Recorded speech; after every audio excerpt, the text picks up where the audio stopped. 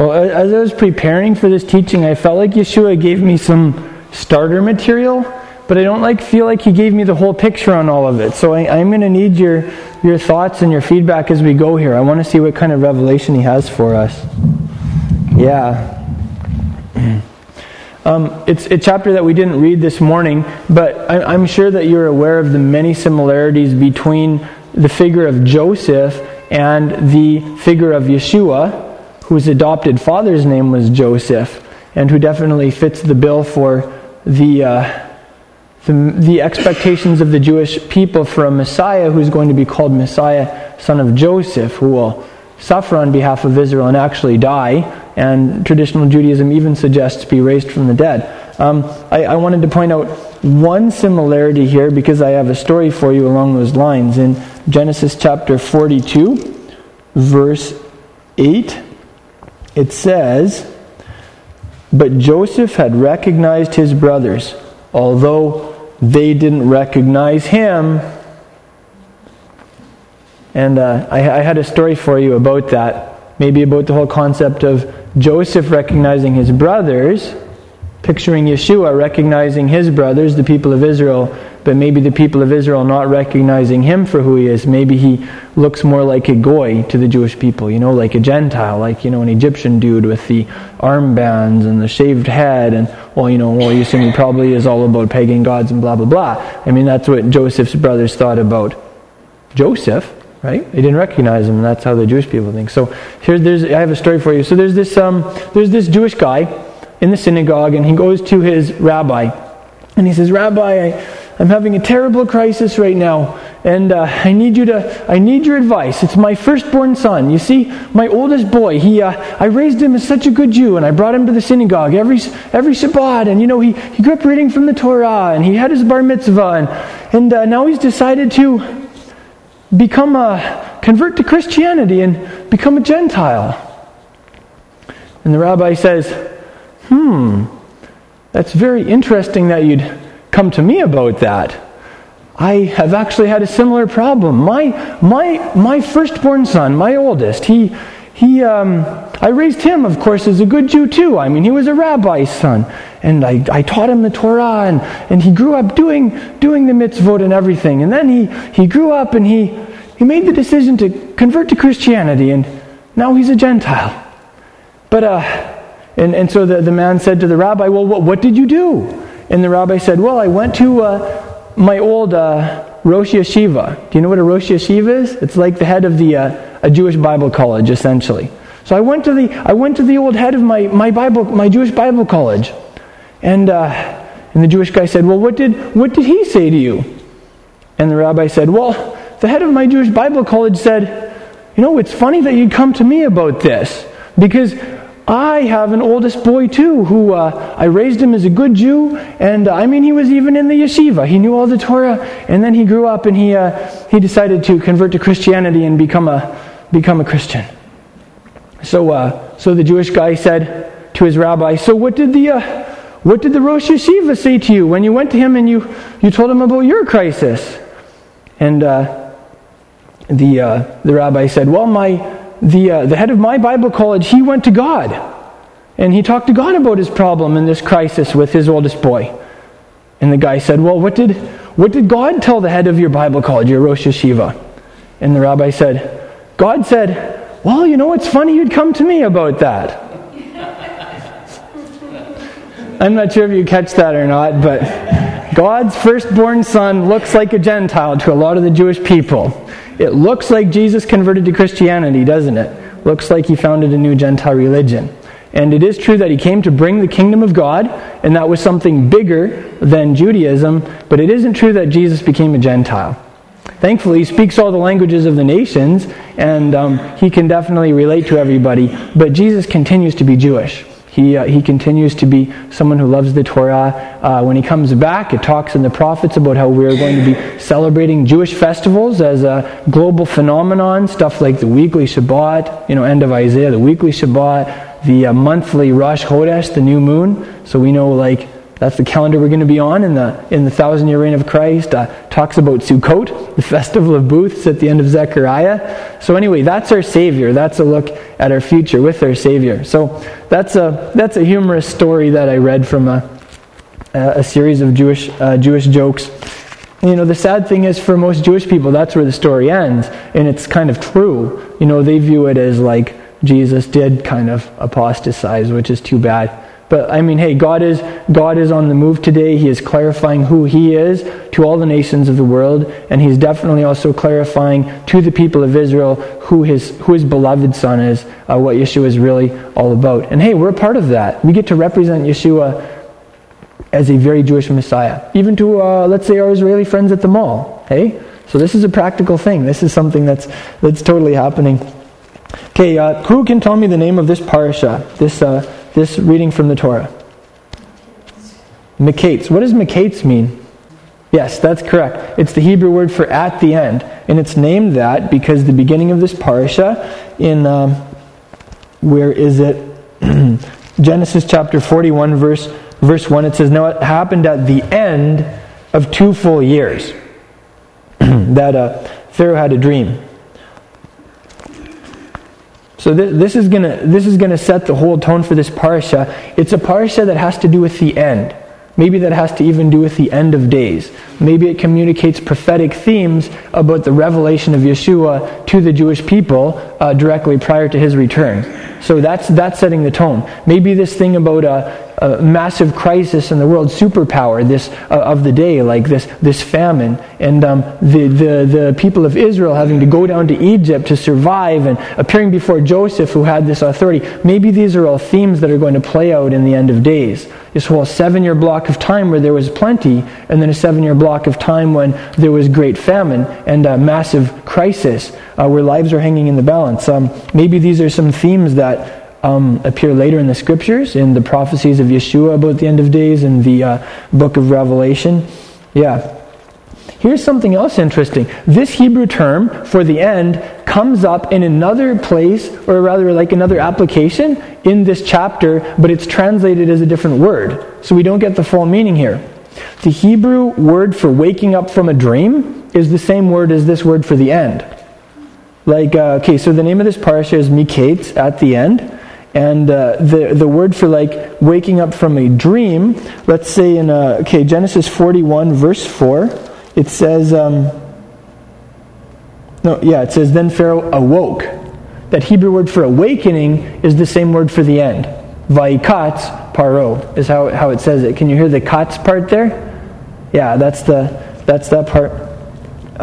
Similarly, in verse 7, it talks about awakening again. It says, "Then Pharaoh awoke, and behold, it was a dream." So it says, "Vayikatz paro," and then again in verse 21,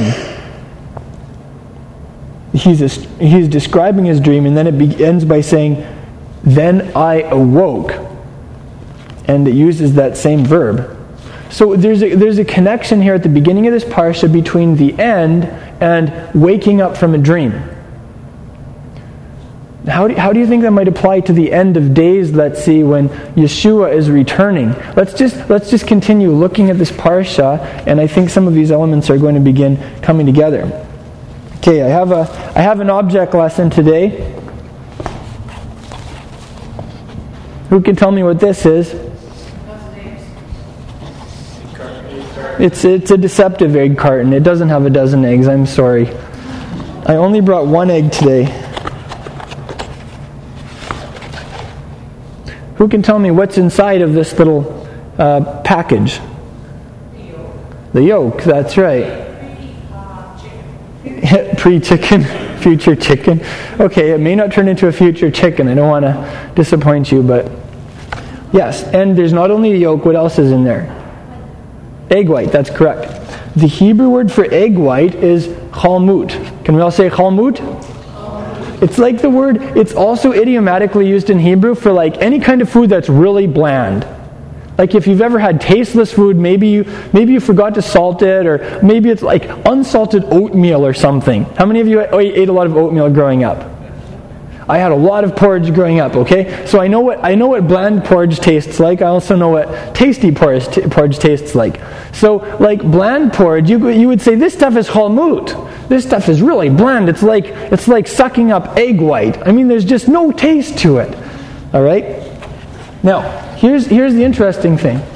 The Hebrew verb root for egg white is the same word for dream. And this isn't an accident. They're conceptually related. What's the similarity? Like, let's just think about this for a second here, okay? Because Hebrew is like God's language. It has His divine fingerprints all over it. So whenever there's a word that is the same word, but it has two different meanings, it's like God saying, look at this, there's a connection here, right? So what's the connection between egg whites and dreams? It's kind of like the mush floating around in the eggshell, like dreams floating around in our head at night, hey? That's very true. Yeah, they're both all over the place. You could almost say like fluid or formless, hey? Yeah. I forgot to mention to you, the Hebrew word for a dream is chalom. Can we all say chalom? Like chalom. Chalom. So in the Hebrew word for egg white, I would spell that chalmut. Chalmut. So you can hear that three-letter root, the chet, the lamed, and the mem, right? All right. What are some other similarities? Can anybody think of any? This is the fun of Hebrew study, hey? I'm just thinking through this one too. I was just thinking about how like an egg contains something in an embryonic state, in a very new phase, and dreams likewise often are like there's something in an embryonic state. It's something in a very new phase. Like even, let's say, not even like literal dreams, but if you're daydreaming or you're dreaming about your future, often you have an idea that comes to you in that embryonic state, and then from there it often will kind of hatch and it'll become something that grows into reality. Something that I've been contemplating this week, most of the dreams in the Torah, there are 10 dreams that are mentioned in the last couple of parashas. Judaism traditionally calls the 9th month, which is the 9th Kislev, the month that we just finished, the month of dreams. It's famous for a time when people have a lot of dreams, a lot of meaningful dreams, and correlatively, most of the parashas in the Torah that talk about dreams are in there. I noticed that in my own life, actually. I was like, hey, that makes a lot of sense. So, I've been thinking about dreams in general. What's the language of dreams? The language of dreams is symbols, right? Often if you have an interpretation like Pharaoh's dream, it's like, okay, the cows, it doesn't mean cows. The 7 cows mean 7 years, right? So the cattle are symbolic of 7 years. All of these things, the butcher and the baker, and not the candlestick maker, but who is like was it the butcher and the baker? No, the cupbearer. That's right. I just think butcher and baker because of But anyway, so the cupbearer and them, he had the basket on his head with the Tim Hortons donuts or whatever, the pastries, and then the birds came and ate it, and all of this was symbolic, right? So dreams, like the language of dreams, is symbolism. And I looked up where that term symbol comes from because I was curious. I love looking up where words come from, the etymology of them. And it's from the Greek term symbolon. Well, thankfully we don't have any Greek speakers here because I'm probably not saying it right. But so symbolon. Do you know what that literally means? That sim part means like together, and the other part means like to throw. So it literally means stuff that's thrown together. Things that are thrown together. That's the Greek term for symbol, which is the language of dreams. Like jumbled. And let me ask you, has that ever been true of dreams for you? Like your dreams are just this big, disparate bunch of elements thrown together, and it's like such a jumble, and maybe it doesn't make any sense, or you're like, chunk, chunk, chunk, how did I cover so many themes, I'm thinking through this, and I'm going somewhere with this too, just so you know. But,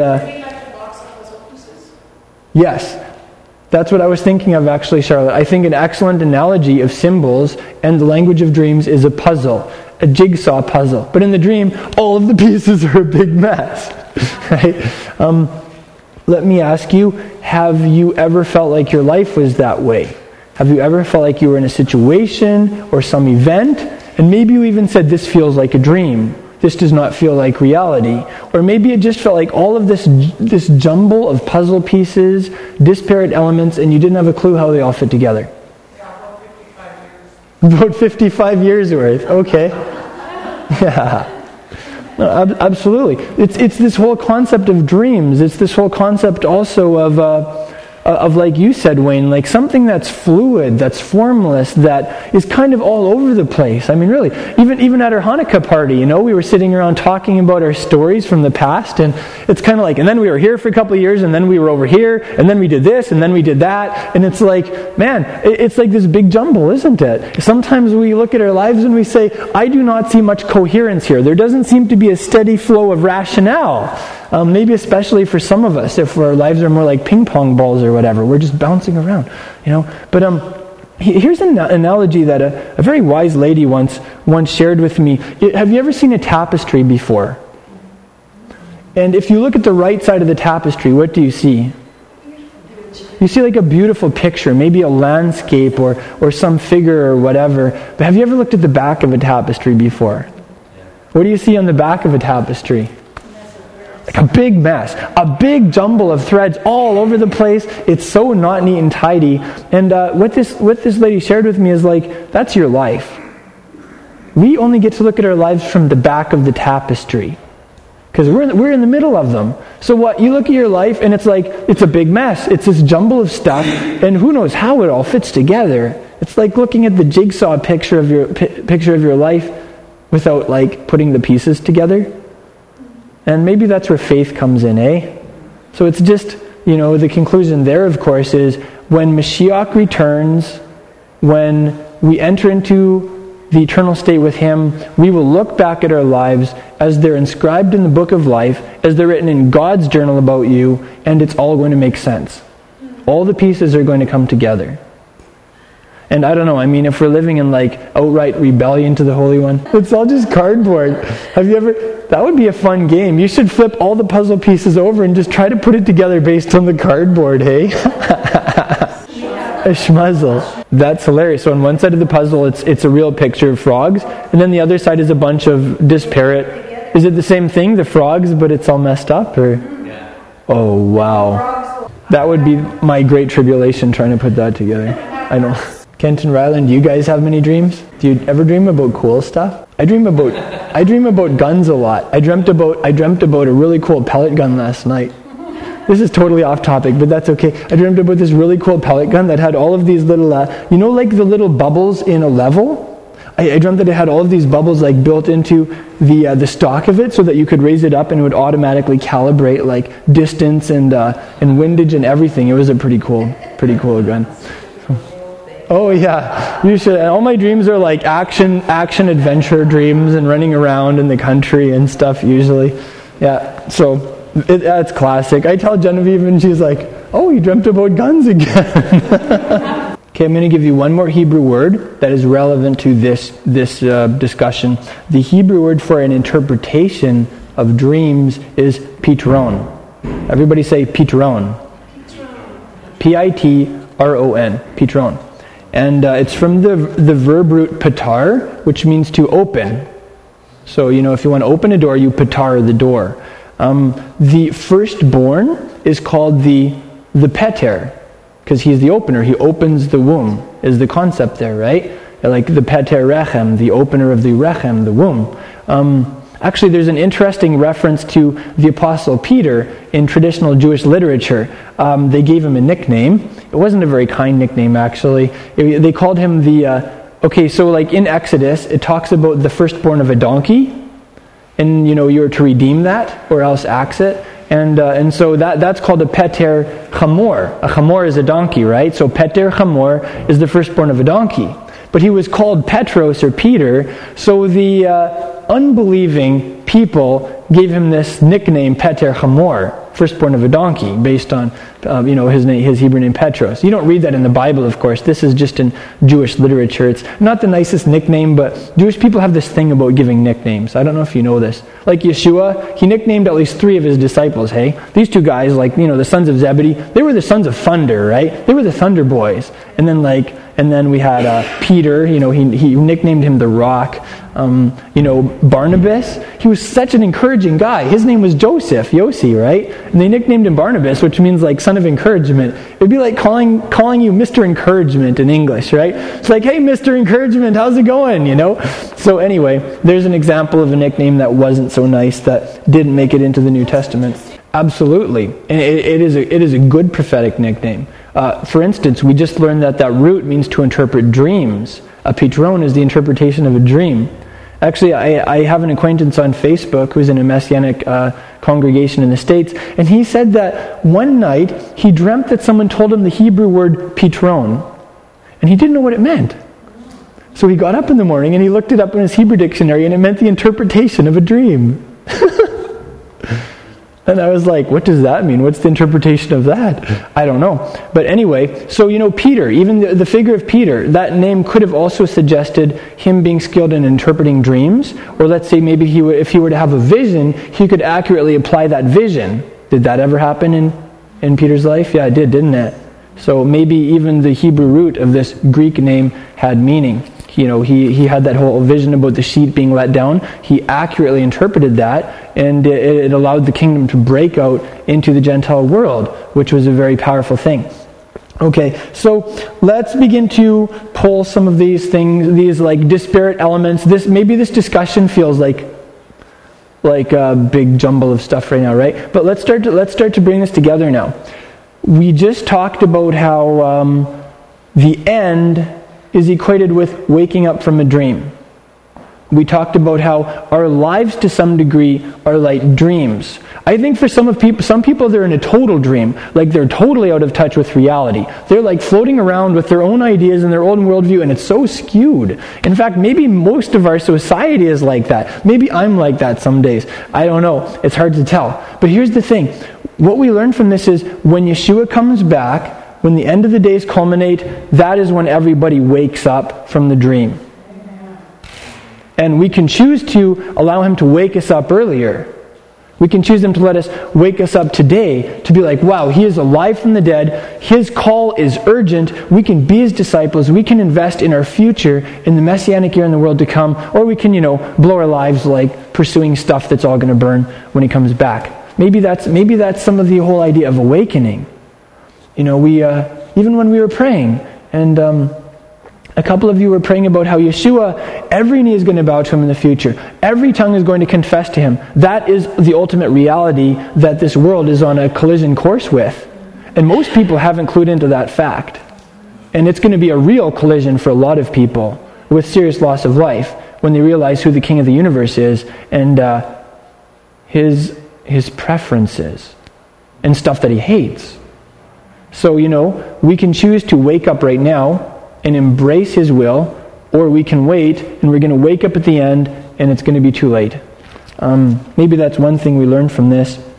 Also, I know like in my mid-teens, I was wrestling with severe depression. There were some very difficult things going on in my family, and it was hard. And I have to admit that my life felt like a bad dream. Like it really did. I was wrestling with a lot of the classic questions like, what is the meaning of my life?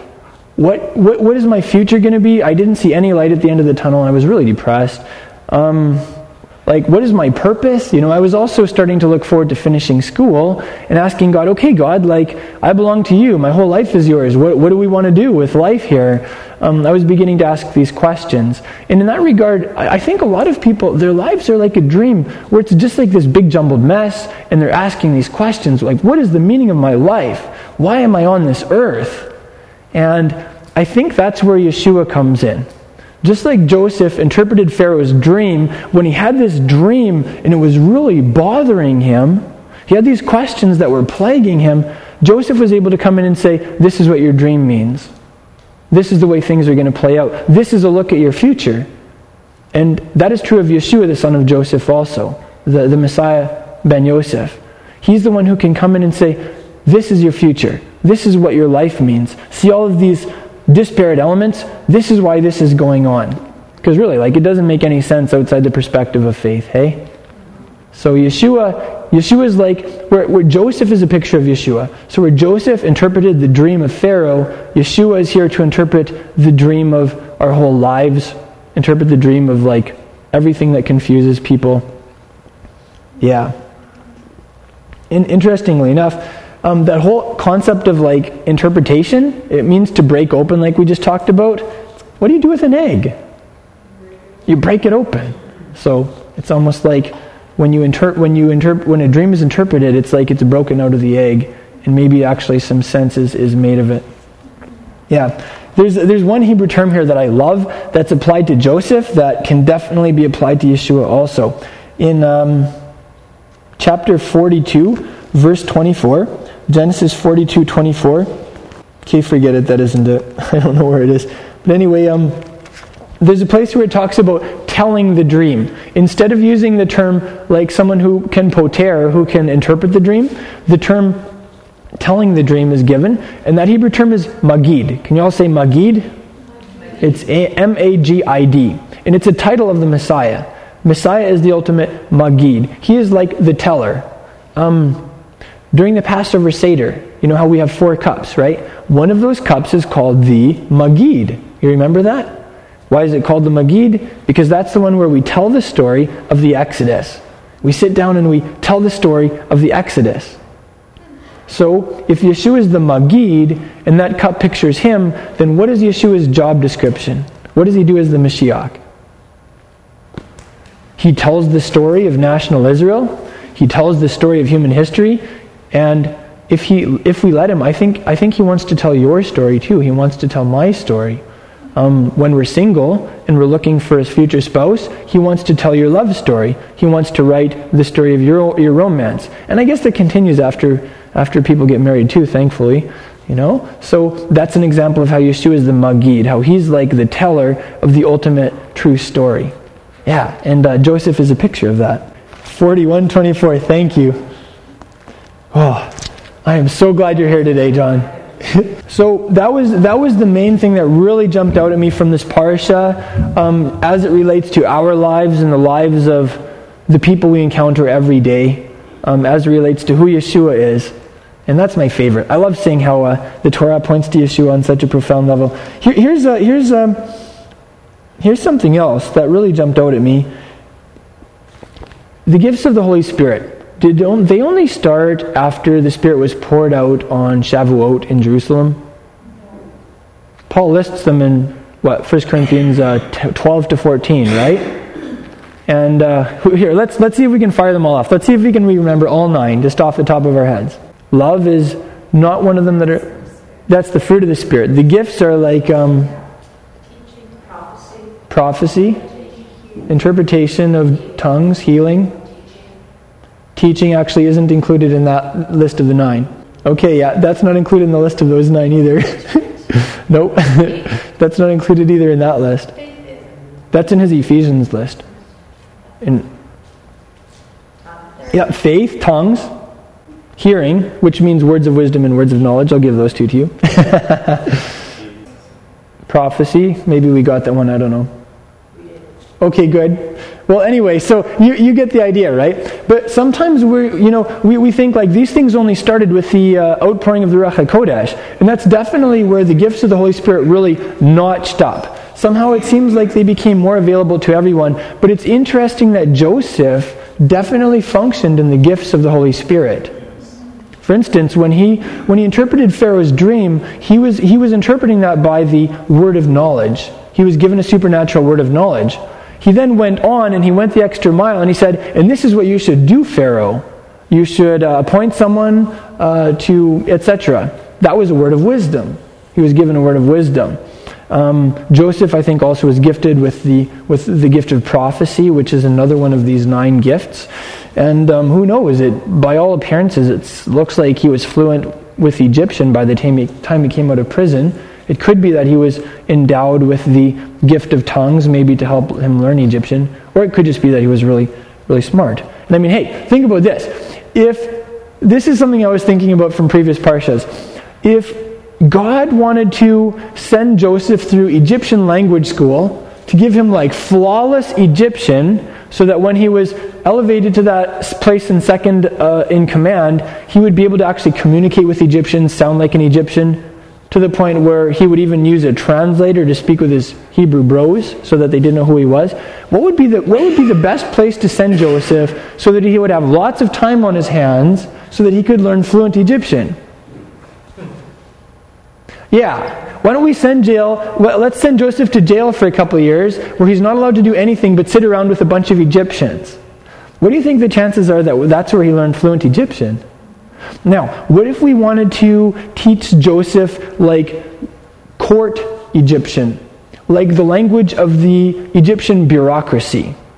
Well, then we would send him to the special prison where Pharaoh's officials are imprisoned, right? And that's where Joseph went. So, I mean, maybe this would be an example of this whole concept. Joseph's life was a big mess. He probably didn't have a clue what was going on or why it was going on. In the midst of it, he held on to his integrity. And when he finally walked out of that prison and interpreted that dream to Pharaoh, it all began to make sense, didn't it? Even while he was in prison for those years, that was his ulpan. You know the term ulpan? It's like Hebrew language school. If you want to learn Hebrew, you go to Israel to an ulpan, right? That was Joseph's Egyptian ulpan in prison. Pretty cool. So anyway, maybe that's an example from Joseph's life. And there are two passages here that I think are very relevant to operating in the gifts of the Holy Spirit. Genesis chapter 41, verse 38. It says, "Then Pharaoh said to his servants, 'Can we find a man like this, in whom is a divine spirit, in whom is the Ruach of Elohim?'" So, like when we are operating in the power of the Holy Spirit, when we are functioning in the gifts that He has given each one of us, when we are stirring up those gifts within ourselves, like Paul encouraged Timothy to do, people are going to say, "Wow, this is a different kind of person I'm dealing with here. Like, there's a divine spirit in this guy. There's a divine spirit in this lady." And I hope that doesn't only apply to a congregational setting. Maybe that's what our co-workers could be saying about us. Let's say you're on the job and you're given a word of knowledge for a co-worker who doesn't even believe in God. Just like Pharaoh was a hardcore pagan, right? Pharaoh turned around and he said, "Wow, this is a different kind of person I'm dealing with here. There's a divine spirit in this guy." Maybe that's the idea behind the gifts of the Spirit, hey? I mean, it's kind of easy to function in them in a congregational setting because we all believe in God. We're comfortable with the moving of the Holy Spirit. But I feel like maybe Yeshua is prompting us to say, step out in the gifting I've given you. Begin to operate in that gift in faith in like outside of your comfort zone. And watch me come through for you. Watch how it's a testimony for me. Maybe that's something that the Master is saying to us today. I love Joseph's response to, in Genesis 41, verse 16, this is what he has to say. So Pharaoh says to Joseph, "So I've had a dream and no one can interpret it. And I've heard about you, Joseph, that when you hear a dream, you can interpret it." And listen how Joseph responds right away. "It's not in me. God will give Pharaoh a favorable answer." Isn't that an awesome description of when we function in the gifts of the Holy Spirit? Like, this is not me. This is God doing something through me. Whether it be prophecy or healing or massive faith or whatever it is, just to be able to say like, wow, that isn't in me. That is God. So I just love how all the way back in the personage of Joseph we can see this powerful new covenant experience. Yeah. You guys were talking just before we started about Prime Minister Harper and how the strong stance that he has taken against anti-Semitism and the strong stand for Israel that he's taken has really put Canada at the forefront on an international level with regards to this whole issue. And that's true. Like, Canada leads the world right now in being vocal about combating anti-Semitism, about standing with Israel, and about calling some of the misinformation and the skewed views that the media is trying to perpetrate on the world for what it is. I was floored to read a couple of weeks ago what the middle name of our Prime Minister is. Do you know what it is? It's Joseph. Yeah, the middle name of our Prime Minister is Joseph. Do you think that's a mistake? I mean, Joseph is a son of Israel in the Torah, right? He looks like an Egyptian. He has fluent Egyptian bureaucratic lingo. He's in a position of power, and God set him in that position of power. Joseph was not just a pagan who worshipped the pantheon of Egyptian gods. Joseph knew in his heart who he belonged to, and who his God was. And Joseph was set there so that he could stand with the people of Israel, so that he could support them, so that he could see them through that hard time, so that the people of Israel would survive in a time of international crisis. And our Prime Minister's middle name is Joseph. Thank God, hey? Thank you, Father. Like that, I don't feel that is an accident. So let's just continue praying for a prime minister. And if the core of Joseph's success lay in his faith and in his integrity, I believe that's two key things that we can be praying for Prime Minister Harper on a regular basis. Pray for his integrity and pray for his faith. Because that's what carried Joseph through, and that is what is going to carry our prime minister through also. Should all start buying the Superstore brand of clothing. You know what the name of their brand is, right, Joe? Maybe that'll really go like, I don't know, get really popular just as a sign of that. Hey, stuff like that happens. It does, doesn't it? I don't know what. Yeah, anyway, I won't go there. Yeah, let's look at Romans for a couple of minutes also here. Romans chapter 7 and 8. One thing I want to point out is what I would call Pauline nomology. The Greek term for the Torah or law is nomos. So if your beliefs about God or theos or your theology, then your beliefs about the Torah, the nomos, are your nomology, right? It's a term I coined. Hopefully it works for us here. So we're going to talk about Paul's nomology for a second, and I just want us to look at how he looked at the Torah, the view that he had of it. In Romans 7 verse 12. So he's talking about this experience, right? When he wouldn't have known that coveting was wrong, except that God said don't covet. And then you realize that God said not to covet, and you realize, oh shoot, I'm doing a lot of that one. I'm in trouble, right? And then what was his next response? I'm going to try really hard not to covet, right? Not going to covet, not going to covet. Oh, I'm coveting again. And it just got worse and worse. It was like this vicious cycle. And the more he tried, the more he coveted, and the more he realized how messed up he was inside, how dead he was spiritually, how he needed something. I'm totally paraphrasing here, right? But I hope I'm being true to trying to describe his experience. I don't know, have any of you experienced that in your lives? And thankfully, that's not where his story ended. Okay, I'll give you an example. Close your eyes for a second, okay? Don't worry, I'm not going to throw any water balloons on you. Okay, now do not think about pink elephants. Whatever you do not think about pink elephants right now. Try really hard not to think about pink elephants. What are you thinking about right now? It's that idea, right? It's like, yeah, exactly. So Paul went out of his way to explain something. He said, okay, so I'm having this horrible experience because I encountered one of God's commands and I realized that I'm totally not living that in my life. But does that make God's commands bad? Does it make them sin because it's showing me how dead I am inside? No. And then he goes out of his way to clarify in Romans chapter 7 verse 12. He says, so the Torah is holy, right? So God's Torah, it's holy. And the commandment, like the mitzvah, it is holy too. And it's also righteous and it's good. He also went on in verse 14 to say, we know that the Torah is spiritual. So God's law, it's not just like some old thing that doesn't apply anymore. It's not just a bunch of letters, and if you get sucked into all the letters, then you're going to end up in the letter of the law, and it's all going to be legalism. No, that was not Paul's nomology. What Paul was saying there is like when we approach God's Torah in the Spirit of God, in which his Torah was written, we encounter the holiness of God. And when we look at every single one of the commands God gave, like how many are there in the Torah? Who knows? Traditionally they say 613. Just go through that list. Look at each one of those commands sometime and say, that commandment is holy. How is it holy? That commandment is righteous. How is this commandment righteous? How does it communicate the righteousness of God? And that commandment is good. How is that commandment good? How is that commandment beneficial to the people of Israel or to my life?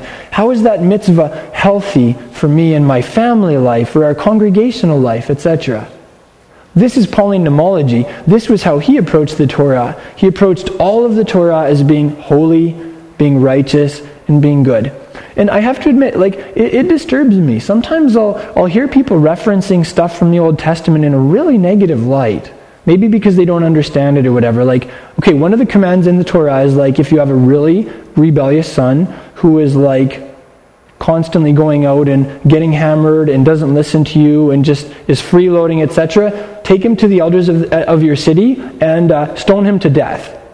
Now listen, we're not in the land of Israel. This does not happen in Israel or anywhere, okay? So I'm not advocating that we should do that because we're not like in that system of theocracy or whatever. But sometimes I hear people referencing that, and the way they talk about it, they're talking about it like it's not a righteous commandment. They're talking about it like it wasn't a good commandment. But Paul says every single command in the law of God is holy, it's righteous, and it's good. And I'll take that a step further. I mean, there are other ones, right? Tattoos or whatever. You know the classic ones. Have you ever read that paper, like Why Can't I Own a Canadian? No? Okay, get on Google sometime and just type why. You know how when you type in a Google word, it gives you a big list of words that begin with that? Like I remember typing in how sometime, and it has things like how to get rid of fruit flies. I guess there are a lot of people trying to get rid of fruit flies, you know? So do that with the Google word why. And one of the first things that will come up is Why Can't I Own a Canadian? It's a paper written kind of along those lines. You may have encountered it before. It kind of like is like, well, I think it's written like maybe to Dr. Laura or something, but it's like, well, if you support the law of God today, then how come I can't own a Canadian or a Mexican as my slave? And do you suggest that I take my child out and kill my child for rebellion, etc., right? It's kind of cast in a humorous way, but you can totally hear the voice of a satanic mocker behind it also. Anyway, I encourage you, read that paper. Unfortunately, that's the way a lot of us sound when we talk about God's eternal law. It's kind of scary. So, all that to say, let's really guard the law of God. Let's speak well of it. Let's defend it. Maybe that's why God said to keep as in guard or defend His commandments. Maybe because they come under fire. It's like if you hate God and you want to take pot shots at Him, a really easy way is just take pot shots at the Bible. Take pot shots at stuff in the Bible that maybe you disagree with. I don't know. So, anyway, that's Pauline nomology. Something I love about this too is he doesn't just say that the Torah is physical. So, for many of us, we're really realizing we left off the physical element of the Torah. Like Shabbat. Okay, so we were always like, yes, our Sabbath is in Messiah, and that is so true. He is our ultimate Sabbath rest. But we've been realizing hey, God said His Sabbath was forever, and this is a literal commandment. It's for a specific day of the week, right? Like Friday evening to Saturday evening, 24-hour block of time. This is some physical stuff. But I think it's something important to remember from Paul as we are exploring the physical side of the Torah and what that looks like as it's lived out on a lifestyle level. Remember that the Torah is spiritual too. So never just do mitzvot.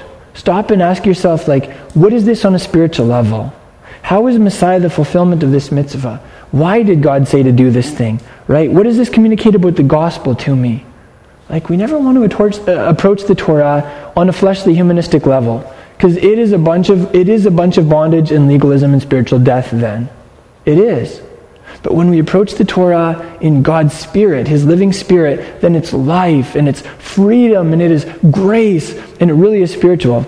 So I think maybe Paul had that in mind too in the beginning of Romans 8. Because he says there's no condemnation for those of us who are in Messiah. And then he goes on to say, for the law of the Spirit of life in Messiah Yeshua has set you free from the law of sin and death. So Torah, it can be a lot of sin and death. And when people wield it in the flesh, they can just be spreading that death to more people. Or if we approach the Torah through Messiah in the Spirit of God, it can be a very life-giving thing. And then verse 3, he points out that the Torah isn't enough. There's stuff that the Torah cannot do in your life, like atone for your sin. And then in verse 4, listen to this. This is Paul's understanding of being Spirit-led, of what the Spirit-filled life looks like. He says, so that the requirement of the Torah might be fulfilled in us, who don't walk according to the flesh, but according to the Spirit. Did you get that? So when we walk according to the Spirit, when we live by the Spirit of God in us, it is going to lead us not to just chop the Old Testament out of our Bibles. It's going to lead us to fulfill God's Torah. Did you notice that? The Torah's requirements are fulfilled by people who are Spirit-led, who are Spirit-filled. And I found that to be true in my life. As I sit down and I study the Word, the Spirit of God in me the Spirit of God in me wants to do mitzvot. The Spirit of God in me wants to do the things that He said. The Spirit of God in me wants to observe Shabbat like my rabbi observed Shabbat. I could give so many examples, but that's my personal experience. He even goes on to say in Romans 8:7 that when our brains are locked in the physical world, when we're not thinking by God's Spirit and being guided by His Spirit, we actually can't subject ourselves to God's Torah. It's not possible.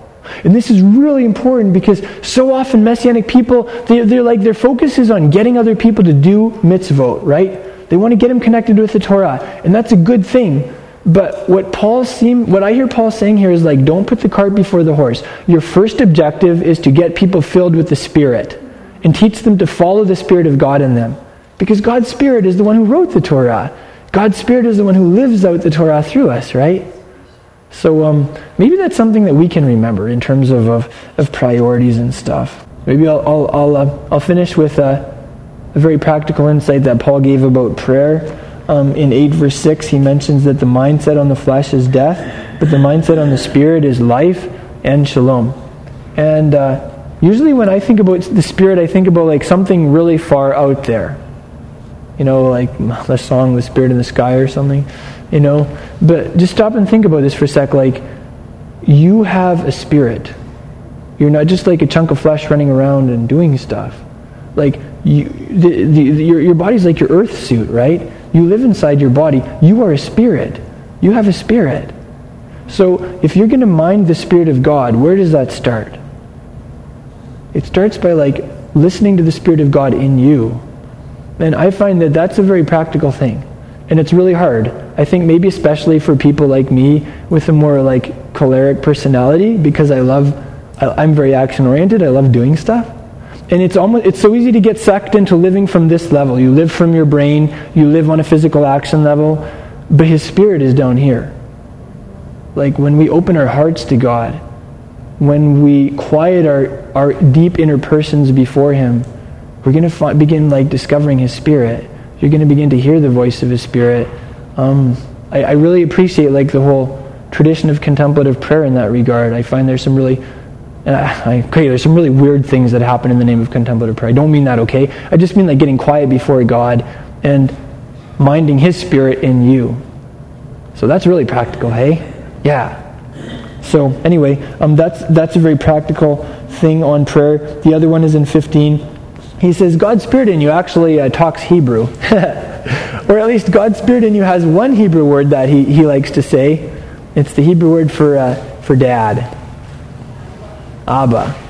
Isn't that cool? I mean, whether Paul wrote this letter originally in Hebrew or Greek is beside the point. It's just cool that in English even, we still have this original Hebrew word for dad, hey? I don't know, why didn't Paul have it written in the Greek word for dad? Or the Greek word for father or whatever. It was something about that just didn't cut it. It had to be the original Hebrew term Abba.